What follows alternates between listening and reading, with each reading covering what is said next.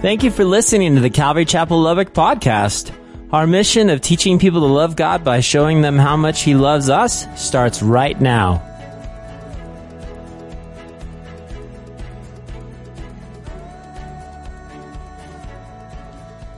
Guys, it was the lead singer of the infamous 60s rock group The Doors who once said, "Expose yourself to your deepest fear. After that, you are free." How's that? Yeah, it was Jim Morrison who was the lead singer of The Doors. He penned this, which I thought was very profound. He said, "Expose yourself to your deepest fear. After that, ... you are free." And so when I read this quote, I thought, man, that's really profound. Not only in our day, but in the day back in the life of the disciples. You go, how so? Well, listen, Jesus has been trying to communicate to his disciples that he's going to die. He's going to die. In a few short hours, he's going to be, arrested in the garden. He's going to be taken. He's going to be beaten. And he's going to die on the cross. He's trying to communicate this as best he can to the disciples. And he's trying to communicate that he's going to resurrect on the third day. He's trying to communicate that in 40 days after that, he's going to actually ascend to heaven. That's what he is trying to do. He's trying to communicate to his disciples that, hey, I'm going to send the Holy Spirit. He calls it the helper. We know in the Greek it's the parakletos. It's the helper, the comforter. I'm going to send him so you guys are not alone. I'm going to send them so he can help comfort your fears. Your fears. You see, this would provide a new freedom for all those who believe, guys. Because listen to what Jesus says, right? In talking to his disciples, he tells us in verse 7, he says, "Nevertheless, I tell you the truth, it's to your advantage that I go away." Now, you got to put yourself in the disciples' shoes. They're going, "What? Go away? You're kidding. Don't." And he says, "It's to your advantage." Now, how would you like it if somebody who you love very much said, "Hey, it's into your advantage that I leave"? You're like, no, that's not how this thing works. And Jesus says that, and he says, but listen, it's to your advantage that I go away, because if I don't go away, the helper will not come. But if I depart, I will send him to you. Now jump over to verse 12 real quick. Jesus is still talking to them, and he says, "I have many things to say to you, but you can't bear them now." I can't bear them now. And again, here's what I want you to do, church. I want you to feel the weight of these verses, putting yourself in the disciples' sandals. Think about this. Here's what Jesus is saying in verse 6. He said, "But because I have said these things to you, sorrow has filled your heart." Now, labor with me for just a moment, okay? Here's the night we've had so far, okay? Here's the night. Like if we were to do a holy huddle with the disciples, here's the night we've had, right? The next morning you're going, this is the night. Think about it. Here's what's going on so far. It all started in the upper room. We thought we were just going to do a normal Passover meal. We thought, hey, this is it. It's the Passover. We do this all the time. That's how it started. It was pretty good. And then things got kind of strange. You go, how so? Well, then our Messiah, the Lord Jesus, the one who is God, got up from the table and he took the form of a lowest servant and he began to wash our feet, and this blew us away. Why? Because for the last 3 years he's been teaching us that we need to be servants, and now he gets down and he actually shows us that example. We're like, whoa, wait a minute, this was rough, right? And so he washed our feet, and we're just kind of perplexed about this. And the lesson he wanted to communicate to us first and foremost was that we need to be ready to forgive. Forgiveness should be a part of our vocabulary. We should know how to forgive. Now, I understand there are some things in your life that are super hard and difficult and extremely painful to forgive. I get that. But the process of forgiveness should be at the place where we see the person who hurt us through the eyes of Jesus. That should at least be the process of forgiveness. God, I know I can't, says Corrie ten Boom, but you can through me. He also taught us service. He said, listen, I want you guys to be servant. He came down, and all of Mark is about being a servant and how that should transpire to us, how we should be the one washing people's feet, how we should be the one out serving our community, how we should be one serving the body of Christ. What can I do, Pastor? You don't understand. God has done so much for me. What can I do? And that's how service should be. And then he taught us about love. And the one thing he taught us about love, guys, is that we have to love the unlovable. It's not just, though, it's easy for me to love the lovable. It's easy. It is so natural to love all of you who are lovable, but the unlovable, that's hard. That's a whole nother story. You want me to love somebody that, I just want to take their head and pull their ears off? You need to love them. I'll love them, all right. Watch this. And God says, no, you need to do that. You need to love them. Why? It's so important for us to love because that's what God has called us to do. That's what he's teaching. So, okay, we get it, Ben. We get it. And after we all felt uncomfortable, can I get an amen? Jesus drops a bomb on us. What did he do? He told us that one of us is going to betray him. Now, to the disciples, but to us, think about that. We're going, well, I wasn't at the upper room. I didn't betray him, but I wonder how many times I betray him every day by not showing love to people, by not showing forgiveness to people. I just wonder how many times. And so I can feel the weight of what he's saying. Well, then, of course, we're sitting there and Judas gets up and he leaves and we're all like, where's Judas going? And then Jesus tells us that he's going to be handed over to sinful men. Peter, I love Pete, he verbalizes what we're all thinking. He says, Lord, I'm going to die for you. To which Jesus said, the rooster will not crow until you have denied me 3 times, Peter. 3 times. So the night was just crazy. Then we left the upper room. So now we have betrayal, we have denial, and now we're making our way to the Mount of Olives. And so what Jesus does very privately is he begins to teach us on fruitfulness. How do we have fruit? How do we bear fruit in this world? He says, abide in him. Then he talked about how the world, guys, would hate us and how we would be social outcasts and how the world wanted to kill us. But not to worry. He says, the helper, the Parakletos, is going to be with you. And he's going to bring peace. He's going to bring peace and comfort and guidance. Now, listen. See, the disciples right now can feel the winds of change beginning to blow. Something's very different about this night. You see, it wasn't just a normal Passover meal where Jesus taught some profound, amazing sermon or teaching. Something's different. What the disciples failed to understand at this moment, guys, was that eternal freedom they will ultimately find through the death, burial, and resurrection. You go, what do you mean? Guys, what they're doing is they're wanting to hold Jesus there. They're scared. They're afraid. I don't want my Jesus to go. Listen, we thought he's going to rule the kingdom. I don't know how this is all going to work, but I need you. He starts talking about that he's leaving, and now you can feel the winds of change was in the air. Something's about to go down. Now, if you're taking note, jot this down. Listen, freedom in Christ starts with the wind of change. Freedom in Christ starts with the wind of change. As we come to our lesson today, we could actually follow the advice of Jim Morrison. As we come and we expose ourselves to our deepest fear, because after that, we will be set free. Why? Because Jesus once said in John 8:36, if the Son sets you free, then you are free indeed.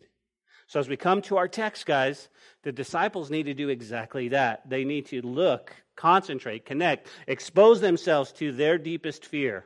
What was their deepest fear? I think for one of them is being left alone. I mean, they're really freaked out. They're being left alone. They're feeling orphaned. That's why Jesus says, I'm not leaving you orphans. You're going, man, are you serious?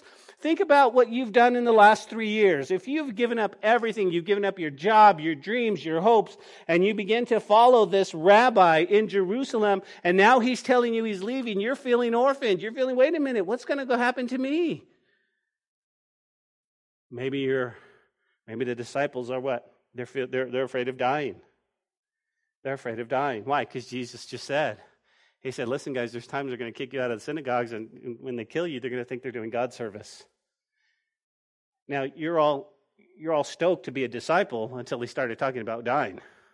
Hey, I'm good about let's all be disciples. Whoa, what do you mean dying? What do you mean kill? I've got a family. I've got a grandbaby. I've got people who count on me, Lord. I'm not going to be much good to you if I'm dead, Lord. I mean, come on, how are we going to spread the gospel? And maybe they're afraid about that. It's only then we can be set free, staring at the very thing that we're afraid of. and embrace God's only Son. That's radical change. Now, note with me, this section finishes off, again, the upper room discourse. It deals, now here's what I want you to see, it's going to deal primarily with the emotions of the disciples. And can you imagine right now what the disciples are feeling? I'm thinking they're kind of crossing over the Kidron Valley, headed over to the Mount of Olives, and I bet they're confused about what Jesus was teaching. I mean, they were probably flat out afraid. They were just they were probably anxious. They were probably worrisome. They were probably talking amongst themselves, what's going to happen next? Where do we go from here?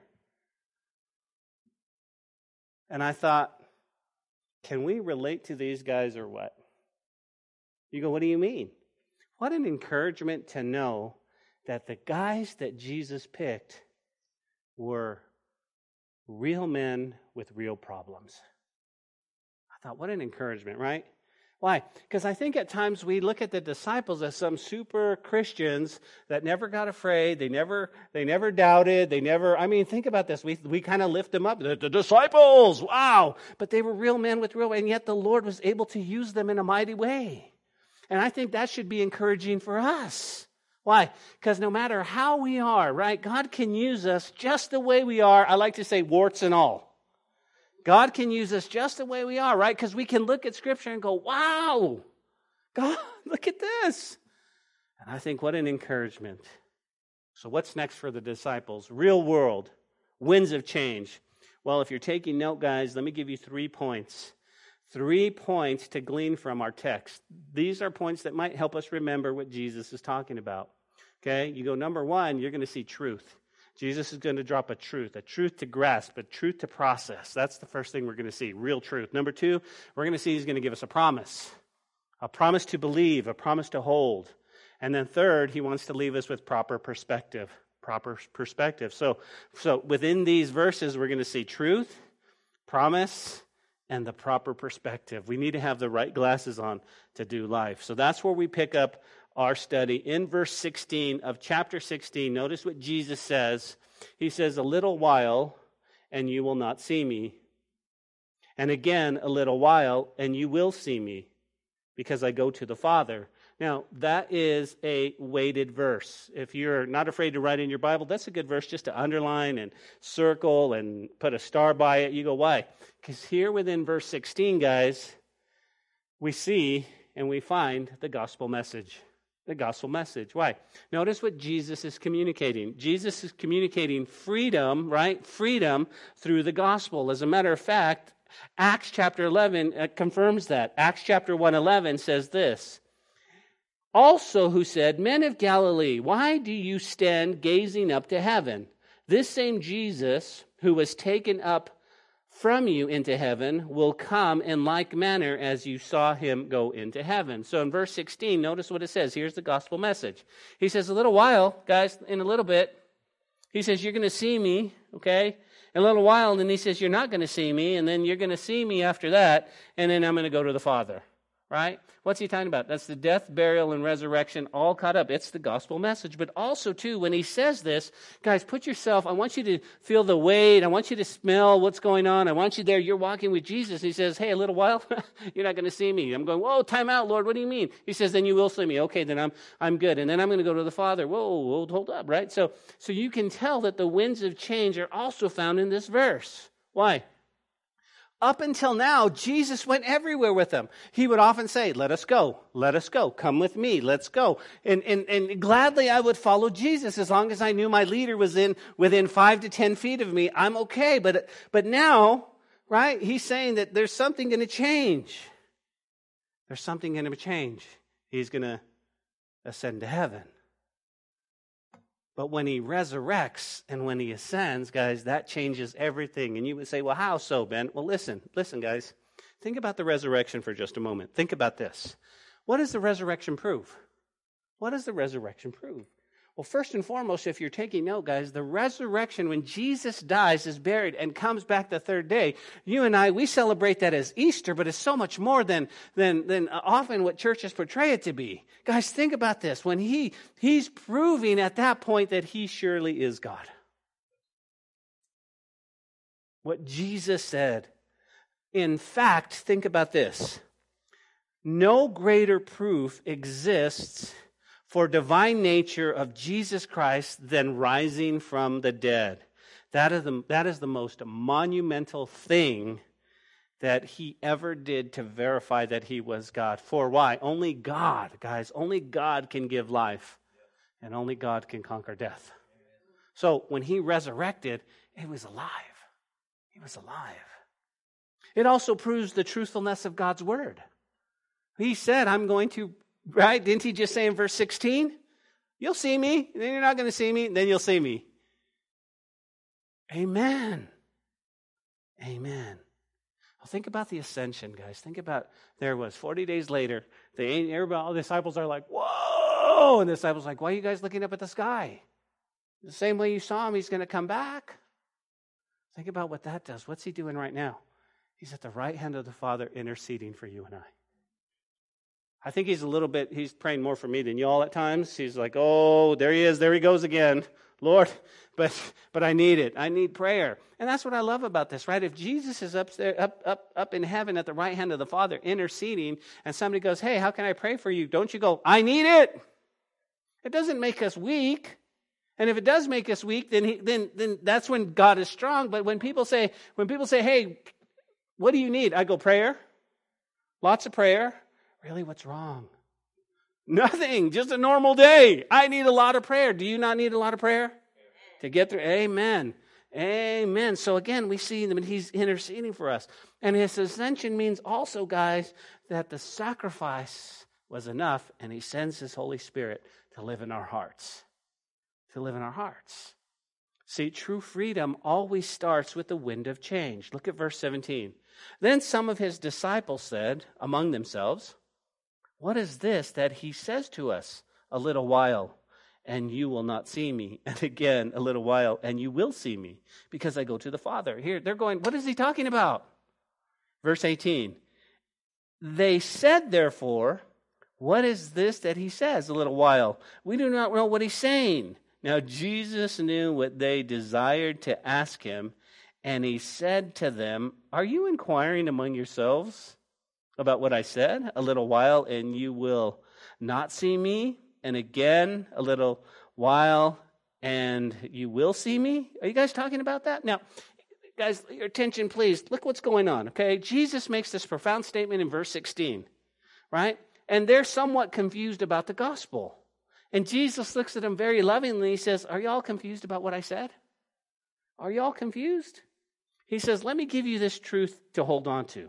Let me give you this truth, okay? You guys are inquiring. He says in verse 20, here's the truth. He says, most assuredly, verily, verily, truly, truly, I say to you that you will weep and lament, but the world will rejoice. And you'll be sorrowful, but your sorrow will be turned into joy. Everybody see verse 20, right? You're verse 20 with me. Here's the truth. Ready? Jot this down. This is going to change you. God can bring joy into our lives by transformation. By transformation. Now, I'm going to show you this in just a second. But first, let's back up and let's see what Jesus says, okay? Jesus says, most assuredly, I say to you, okay, he's talking to his disciples. He says, you will weep. What does it mean to weep? Well, if you have a pencil handy, it means to wail, to sob. This is really sorrowful. He says, you're going to sob. You're going to wail aloud. And he says, and you're going to lament. What does lament mean? Lament means to mourn, to cry, to be sad. So this is not one tear when you see, something sad on TV and you just kind of wipe your eye like this. This is really sad. He says, you're going to weep and you're going to mourn. This is deep. This is the heavy stuff. And what's going to happen after that? He says, guys, the world. Okay, what's he talking about, the world? People associated with the world system, estranged from God, these people, they're going to rejoice. They're going to rejoice. You're going to be sad, right? In some circles, we call it ugly cry, right? You know what an ugly cry is? It's where you need tissue pretty quick. That's what's going on with them. And he says, but the world's going to rejoice. You go, what does rejoice mean? Well, here's the thing, guys. It's a primary verb, so we know it's an action, but it means to be cheerful, happy, and glad. I wonder if the world's going to send presents to one another. Happy and glad. They're super stoked. Wow! Think about what he said. Most assuredly I say to you that you will weep and lament. Why? Because our Jesus is leaving. He says, and the world is going to be stoked about that. And I wonder, back in this day, like it is in our day, that they'll have posters and they'll have marches and they'll do parades. I wonder. Church, listen to me. If you get nothing out of this message, you know that's where our world is headed. We're headed for a world without Jesus. A world that says, I don't want God anymore. And we don't see it happening, but slowly, they're pulling from our churches back into the world. And I wonder if the world is rejoicing. He says, but listen, you're going to be sorrowful, but your sorrow will be turned. Notice what Jesus says, your sorrow will be turned into joy. Okay? If you have a pencil handy, guys, underline that word right there or circle it. You go, why? Why is this important? Okay? Ready? Check it out. This is so profound. Joy does not come by substitution. It comes by transformation. Jesus didn't say, hey, I'm going to give you something better. He says, no. Here's where joy comes from. A lot of times we go, oh, I'm sad. Well, what's going to make me happy? Oh, this made me happy. And so that's substitution. Jesus says, no, I'm going to turn your what? Listen, guys, look at it. Look at it. It's so profound, man. Think about this. It says this, your sorrow will be turned into joy. Wait a minute, Lord, that sounds like that has something to do with my heart. Yeah, listen, here's the thing, guys. Here's the thing. We can have joy, not by substitution, but by transformation. We can have joy by the turning of something terrible into something joyful. Okay? Sometimes fear can be so terrible, it renders us ineffective for God. But when transformation takes place, we can be set free with a joy in our own hearts. Think about this. It's transformation. Now you go, well, illustrate that, Ben. I don't have to. Jesus did it for us. Look at verse 21. He's going to illustrate this truth. He says, a woman, when she is in labor, has sorrow. Another word for sorrow is pain. It's going to be painful. When a woman, y'all remember that, right? It hurts. But as soon as she is given birth to the child, she no longer remembers the anguish for the joy that a human being has been born into the world. It's the craziest thing. That's why people have 6 or 7 or 8 kids. Because mama forgets right away the pain. That's an amazing thing. Why? Because, listen, guys, look at what Jesus is saying. Look at what he's saying. The truth that he wants us to grasp, Jesus did not say, now notice what he didn't say, a mother's sorrow or pain is going to be replaced by joy. He said that sorrow was transformed into joy. The same baby that caused pain also causes joy. Do you guys see that? It's a transformation of the heart. This is also true in our lives. Why? Because I believe God takes seemingly impossible, even painful situations, and he turns them into joy by transforming our heart. His grace transforms trial into triumph, sorrow into joy.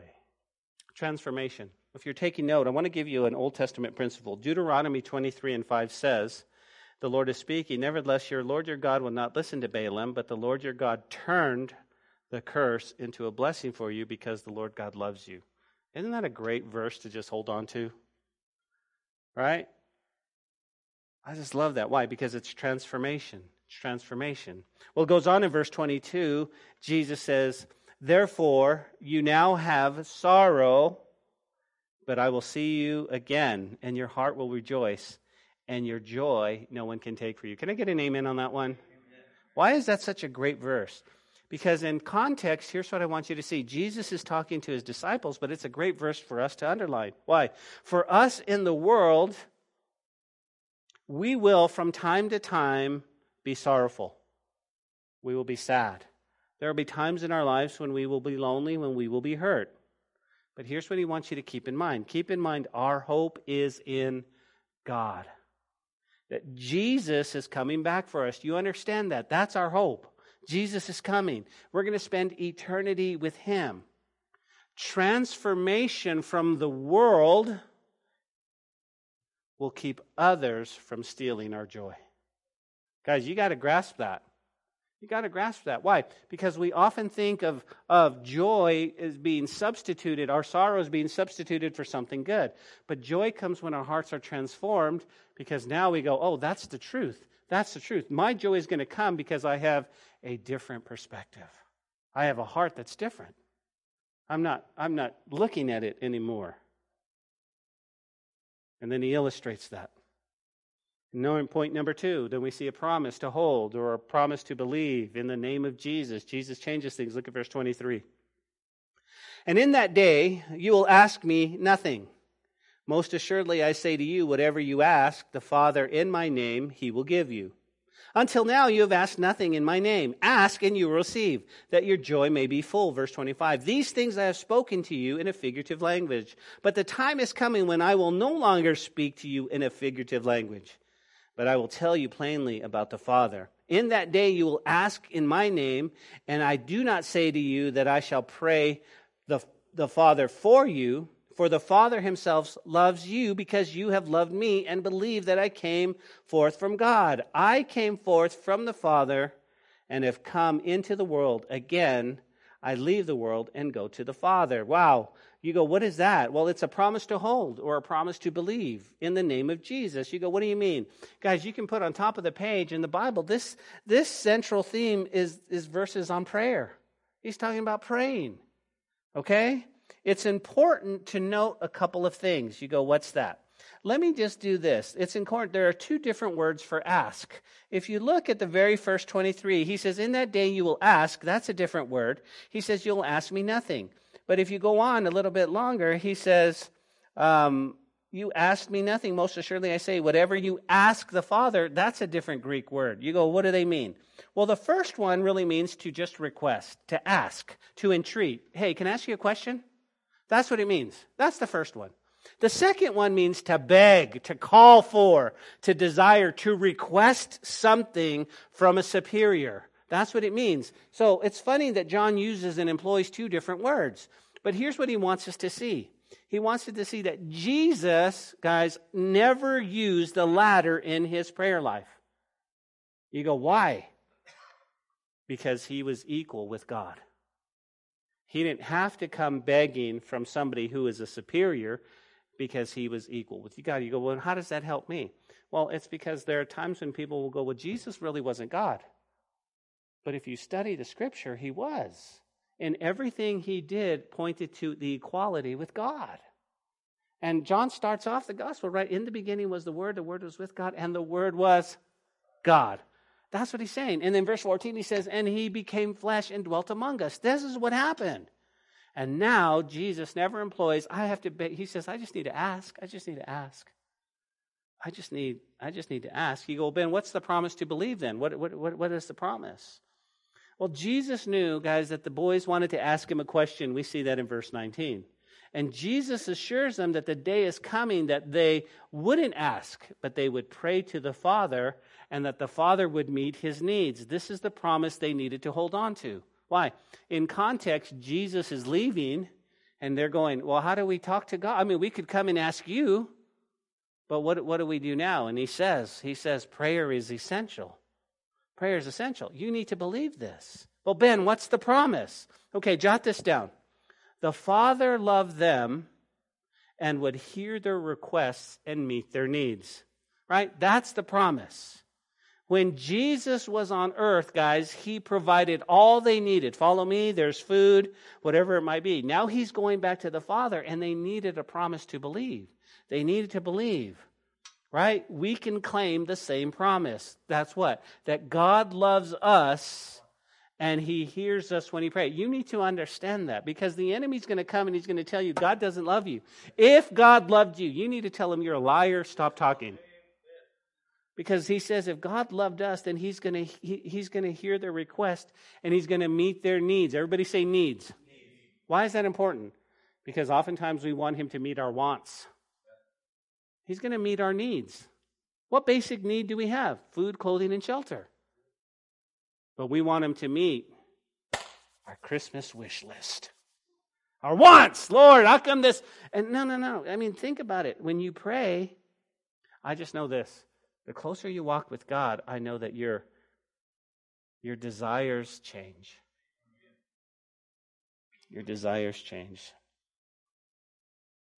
God loves us, guys, and he hears us when we pray. That's the second thing. Do you know that when you talk to God, he actually hears you? Go, how does that work? I don't know.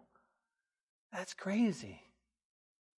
You see, because Anthony is praying at his house, and Paul and Lisa were praying at their house, and Scott and I was praying at my. How does he hear all of us? He does. He does. Check that out. And then the third thing, guys, is he meets our needs. He meets our needs through the wonderful power of prayer. That's a wonderful promise. He meets our needs. He meets our needs. So jot this down. Ready? Point number 1, there is joy in prayer. We got that. Okay, Ben, you just talked about that. Number 2, there is joy in the truth of transformation. Oh, I got that. Third point, guys, Jesus now shares a third kind of joy. What's that? Having the proper perspective. Having the proper perspective. We're going to find that in verses 29 through 33. Verse 29. His disciples said to him, "See, now you are speaking plainly and using no figure of speech. Now we are sure that you know all things and have no need of anyone should question you. By this we believe that you have come forth from God." And Jesus answered, look at verse 31, guys. Do you believe? I just find that great. "Indeed, the hour is coming, yes, and now has come, that you will be scattered each to his own and will leave me alone. Yet I'm not alone, because the Father is with me. These things I have spoken to you, that in me you may have peace. In the world you will have tribulation, but be of good cheer. I have overcome the world." Guys, did you catch what just happened? You go, "Pastor, I'm not sure." It's almost like the disciples now understand what Jesus, they're like, "Oh, we get it. We get it." Yeah. Now you're not talking in parables. We get it. And it's almost like they have now claiming this tremendous faith, right? That's what they're saying. They're like, check it out. They're like, "Oh, see now, Jesus, this is what we've been waiting for. You're not speaking in any figure of speech. Now we are sure," there's the faith, "that you know all things and have no need of anyone to question you. By this," really guys, "we believe that you came forth from God." He's like, "Oh, okay, we get it. Ever been there? Ever been in a place where you feel just super confident and it's like you still don't get it? Because look, notice what he says. Jesus replies to them. Now you got to understand, guys, I know the Bible says that he was a man with sorrows, acquainted with grief, and we often think of Jesus as but I just think he smiles at them because when they don't get it, he looks at them and he says, "But guys, listen, hold on. Lovingly, he says, the time is coming. Actually, it's now." "What's that, Lord?" "You guys are going to be scattered. You guys are going to leave. You guys are going to each to his own way, and you're going to leave me alone." He says, "But I'm really not alone, because the Father is with me." Guys, you think you get it, but you're going to leave me when it gets rough, when it gets hard. Of course, you and I know that that's what happened. We know in the Garden of Gethsemane, Jesus was left alone, but he wasn't really alone because he had the Father. I guess the application for us at this point, guys, is the infinite value of who God is in our life. The infinite value.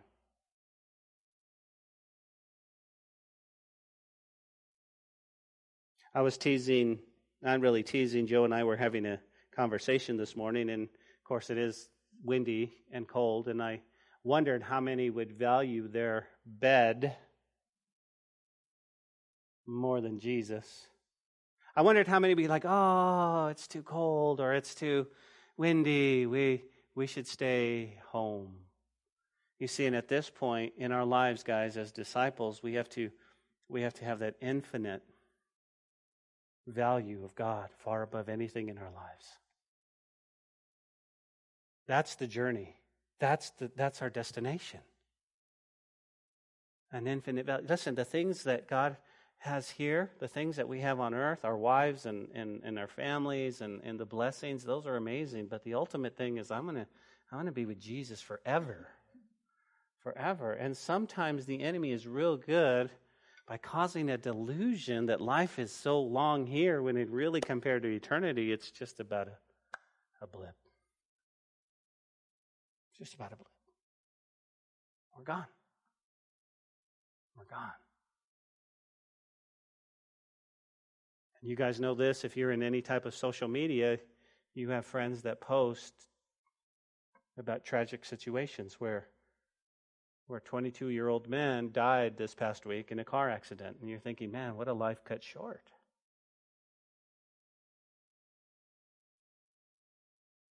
And if it's not day after day, we don't read about somebody we love who's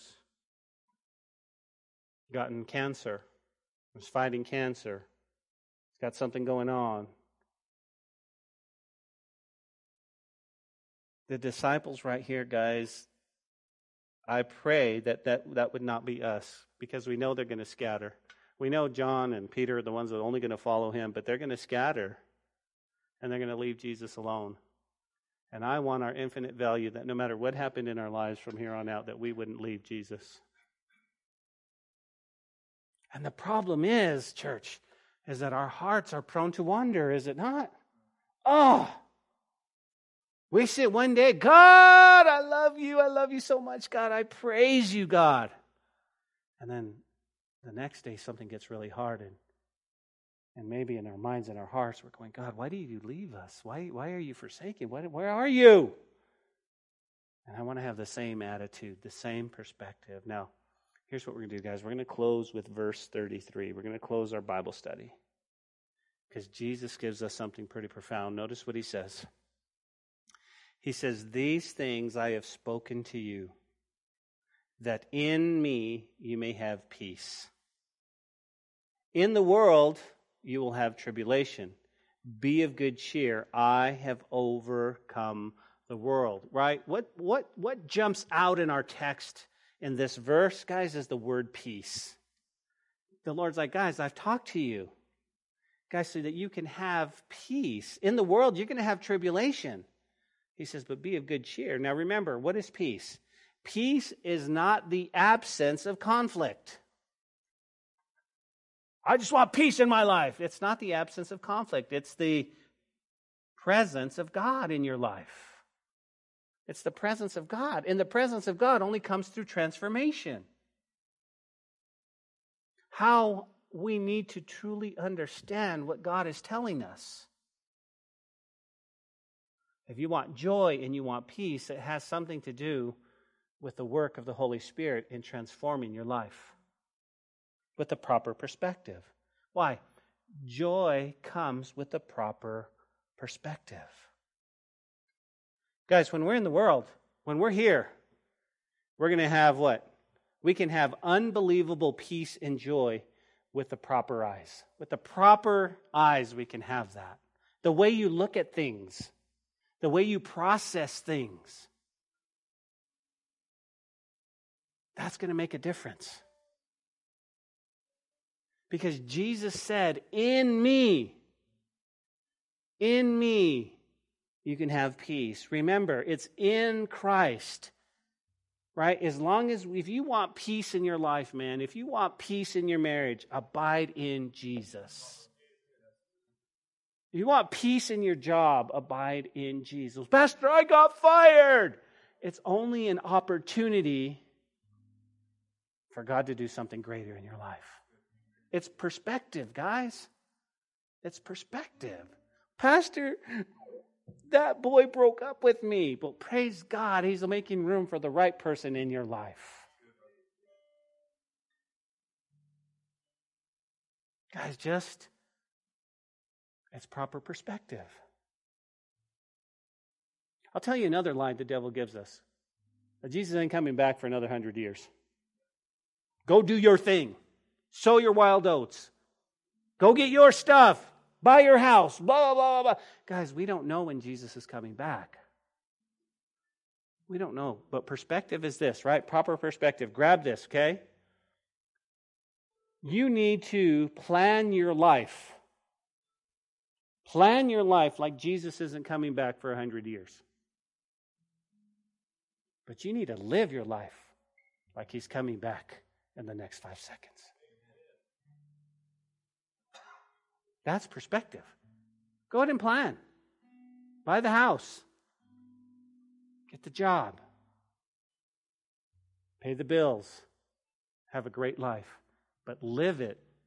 Live it every day that He could come back and take you home. Guys, we're in the world.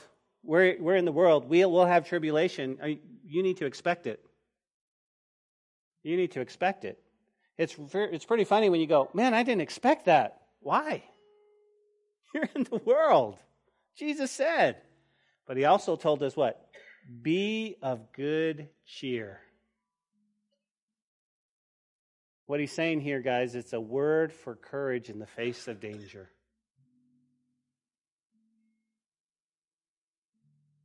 Where does courage come from? Oh, it comes from deep within. It doesn't come from deep within. Courage, guys, comes from those who support you and love you and is walking with you. Who does that every single day of your life? God. Oh, there's going to be fear. There's going to be fear. He says, be of good cheer. I have overcome the world. So here's my question to you. Ready? What is your deepest fear this morning? What is your deepest fear? What is the one thing that just renders you, man, just, what is your deepest fear? Maybe this morning, guys, I mean, think about it. What is your deepest fear? Is it dying?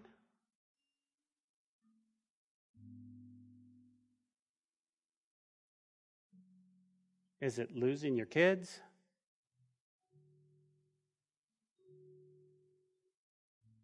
Is it an emotional hurt, an emotional fear?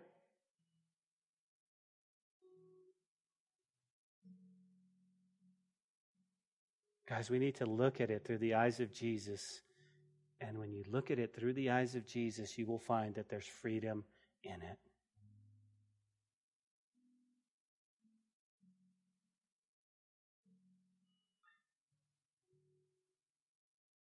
Maybe this morning, guys, the winds of change are blowing in your life. To make that final change, to follow Him, to completely surrender your life to Him, to find rest for your weary soul. I pray. I pray, guys, that we could look deep into those fears with the eyes of Christ and say, no, you're not going to hold me anymore. I'm free. I'm free.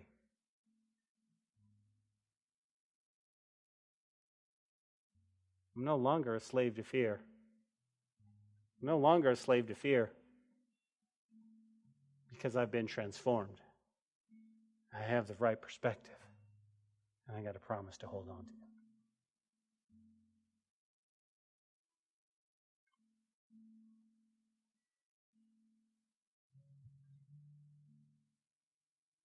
When I was 16 years old, my best friend was telling me about Jesus, and I thought it was the craziest thing. But at 16 years old, I began to hear the winds of change blow in my heart, and at 17, I surrendered my life to God.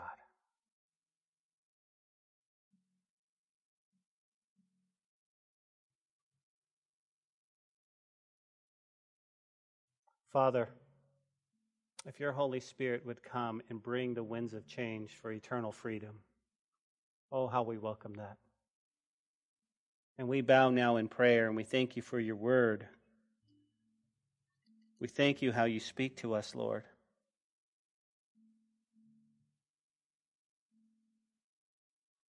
Thank you, God, that joy doesn't come through substitution, but through transformation. Thank you. Thank you that joy and peace come through proper perspective. And so, Father, with every eye closed and every head bowed, we just humbly ask. We humbly ask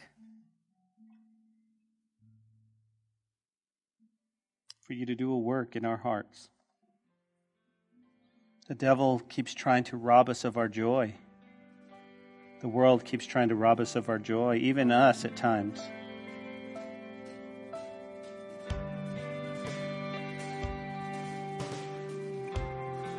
So we wait patiently and ask with eager anticipation that you would do a work in our hearts. We thank you for your word, Lord. It's in Jesus' name we pray. Amen. Amen.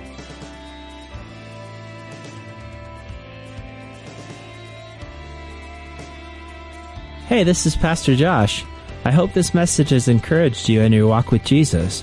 If it has, we would love to hear your story of how it has impacted you, or especially if you responded to the invitation to receive Jesus into your heart as your Lord and Savior. To get in touch or to receive more information, please contact us by phone at 806-799-2227 or send an email to calvarylubbock@hotmail.com. Again, that phone number is 806-799-2227. Also, if you want to partner with us financially to take the gospel to West Texas and the world, please click on the donate button on calvarychapellubbock.org. Thanks for listening to the podcast. May God richly bless you.